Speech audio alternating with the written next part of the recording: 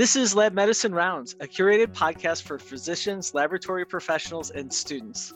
I'm your host, Justin Croiter, the Bowtie Bandit of Blood, a transfusion medicine pathologist at Mayo Clinic. Today, we're rounding with Delaney Liskey, a regenerative sciences PhD student at Mayo Clinic, to talk about why patient scientists are a valuable perspective in medical research and to kind of elaborate a little bit on what role they play. So thanks for joining us today, Delaney. It's an honor to be here. Thank you so much for having me. It's so cool. You know, when I first saw your TED Talk, and I think we'll definitely link to those in the show notes, it really blew my mind away a little bit. A lot of times in medicine, I'm used to thinking about physician scientists and scientists. I really hadn't thought about or was aware of patient scientists. Can you kind of start off by kind of what is a patient scientist? Absolutely. So as a very direct answer, I define this concept as someone who is equipped with the laboratory skills to apply their personal experiences with a disease towards contributions in biomedical research. In other words, this is a patient who researches their own disease at the laboratory benchtop itself. So literally a member of the research team. Why are they bringing a valuable perspective in medical research? A lot of times we're used to thinking about scientists spending a lot of years really developing a line of research and thought. And what's the perspective value they can bring to the table? Yeah, so in research, all of our experimental pursuits start with a fundamental question. And it takes about 12 years to get a potential treatment from a lab to become available in your medicine cabinet. And of course, there are exceptions to this, but in other words, it's this curiosity-driven science of today that leads to the treatments that we have tomorrow. But I will mention that despite the tremendous advancements that we make in our understanding of diseases within biomedical research, we still remain far away in the fact that there are a lot of people suffering with disease.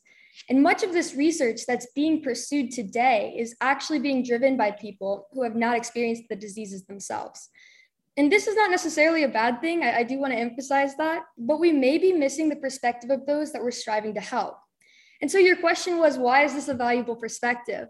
And that's because patients are essentially like a walking database. They have exclusive insight as to how the disease affects the body at the individual level. And of course, no two disease cases are the exact same. Each patient experiences a unique set of circumstances. So patients, coupled with the acquired laboratory skills, can develop instrumental questions that are crucial to advancing biomedical research that those without the disease may not think to ask.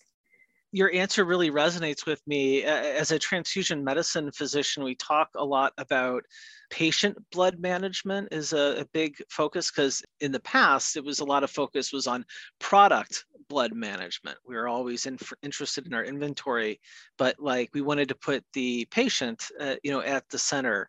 More recently, there's been a lot of conversations about, are these outcomes that we're looking about in these studies, are these even relevant to patients? What does the patient think of this? Is this adding value to their life and their experience, or is this something that it's more in the interest of the medical establishment community?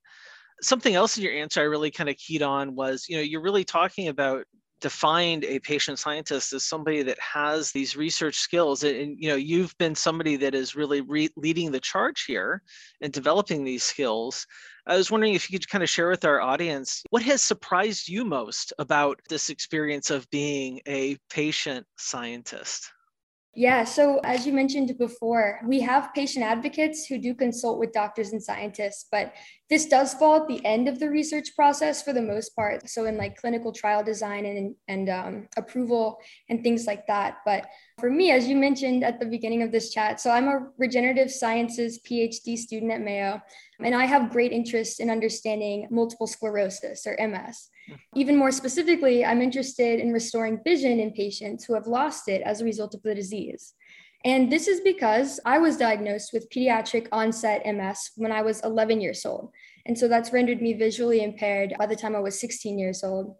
And childhood MS is an incredibly rare form of an extremely common disease. So just to put that statistic into perspective, during my lengthy hospital stay during the time of my diagnosis, the clinicians would enter my hospital room and discuss with my parents what I had felt had gone well above my fifth grade vocabulary level. The next thing I know, I would be wheeled away to have very invasive diagnostic procedures done to me. And so out of my efforts to offer a counter argument, all I could really do was cry. I mean, I was just a little kid. And I remember I was being wheeled away for a lumbar puncture. So just an incredibly invasive diagnostic procedure. And I swore to myself on my way there, I was like, never again will I be in this position where I can't even have a conversation. I don't know what's going on. This was back in 2008. My parents had left me with an iPad thinking that I would just pass my time by playing games and checkers and stuff like that. But what I did with that iPad was I actually was researching the words that I had overheard from the day before. Also, I was asking questions for anybody that would come into my room. So whether that was nurses, janitorial staff, kitchen staff, doctors, it didn't matter. Like I had a question for everybody. And I realized that everyone had something to teach me. So not only was I required to develop the critical thinking skills to be able to ask the questions related to my experiences to begin with, but I also had to develop effective communication skills.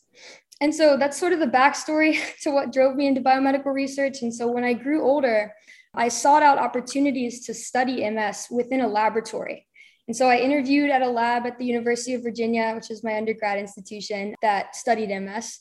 And I became a researcher there for the entirety of my college career. And in this lab, that's where I began to learn the relevant laboratory techniques to investigate this disease. So I was able to route my prior questions in a more applicable way, in a more clinically relevant way. My questions went from what is happening in my body to what are the types of cells involved during an immune system attack. So that's really the questions that we focused on in that lab at UVA. And then after graduation, I was awarded an NIH postbac fellowship to do research at Mayo. And now I'm a graduate student on the Jacksonville site, pursuing an MS-related project here. I do want to mention, though, that I actually didn't talk about the fact that I had MS until just last year. So I never mentioned it to the lab or anything like that. I was pretty worried about it. But I began to realize along the way that having this disease was not a weakness, but actually a massive strength, because I had exclusive insight into the condition that was being studied. Wow, I did not expect this twist and turn. I expected that this was something that you've been talking about along the way, but I can certainly appreciate how you're kind of maybe questioning how might you be perceived and a lot of concerns like that.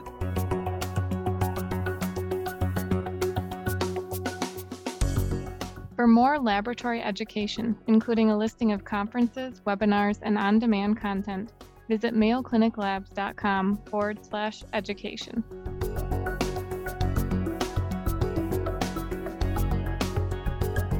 Since you have shared this, what has been your experience interacting with the research community? It's interesting because back when I was an undergraduate student, pursuing these projects, I was constantly applying my questions towards the research that we were doing. So when we would get a result, I would be like thinking to myself, okay, does that mean I have this too? Or like when we were designing experimental questions, like I would be like, well, what does this have to do with patients?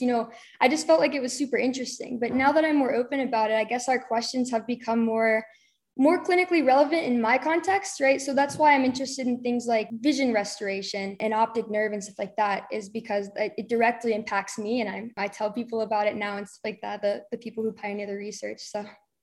Oh, very cool. So what if I flip that question around a little bit, not so much about your experience with it, but what are your reflections, thought about how should the medical community, we have a lot of medical laboratory scientists, we have a lot of physicians that listen to this podcast. What should they understand about developing these relationships or, seeking out or welcoming patient scientists in their research interests or questions? Yeah, so I think it's obvious that we're interested in our own diseases. I think it's an exciting topic. We would love to talk about it if given the opportunity. So I think creating an environment that's inclusive and welcoming is instrumental to fostering patient scientists. And so what I mean by that is like a diagnosis of a disease can be, of course, like a very vulnerable experience for lots of individuals. And a lot of people likely don't talk about it, likely due to fear of being treated differently and things like that, like I had mentioned a little bit ago. So I think creating a space for patients where they could feel comfortable discussing what might be considered a bit more vulnerable pertaining to their diagnosis. As of right now, we actually don't have a metric of who is in the field pursuing research related to their own diseases. I couldn't tell you the breadth and diversity of the community, what diseases are being covered, anything like that. So right now we are working on that metric. And in the recent TED Talk I gave, I was proposing the recruitment and training of patients into the scientific workforce to study their own disease. So we're in the super early stages of establishing everything, but it's well on its way. So hopefully within the next couple of years or so. That's very cool. So I guess if I ask you about what do you see for the future for patient scientists, it's sort of giving us some of that insight for recruiting more people into the research community. Hopefully down the road, there'll be a patient research scientist on every research team. What's been your own experience? I imagine, with your research background in undergrad in MS and your own diagnosis, I mean, when you go to those either patient or research conferences, what is your experience like in those situations, given that you're on both sides there? Well, honestly, my favorite full turn of events is when I was that little girl with the iPad in the hospital. I was actually reading publications from the Mayo Clinic, from the Center for MS and Autoimmune Neurology, the clinicians right out of there. And now I work with them here. So it's amazing full circle of events, honestly. It's super cool. Something for our listeners to ping on is, Delaney, we're seeing a different perspective.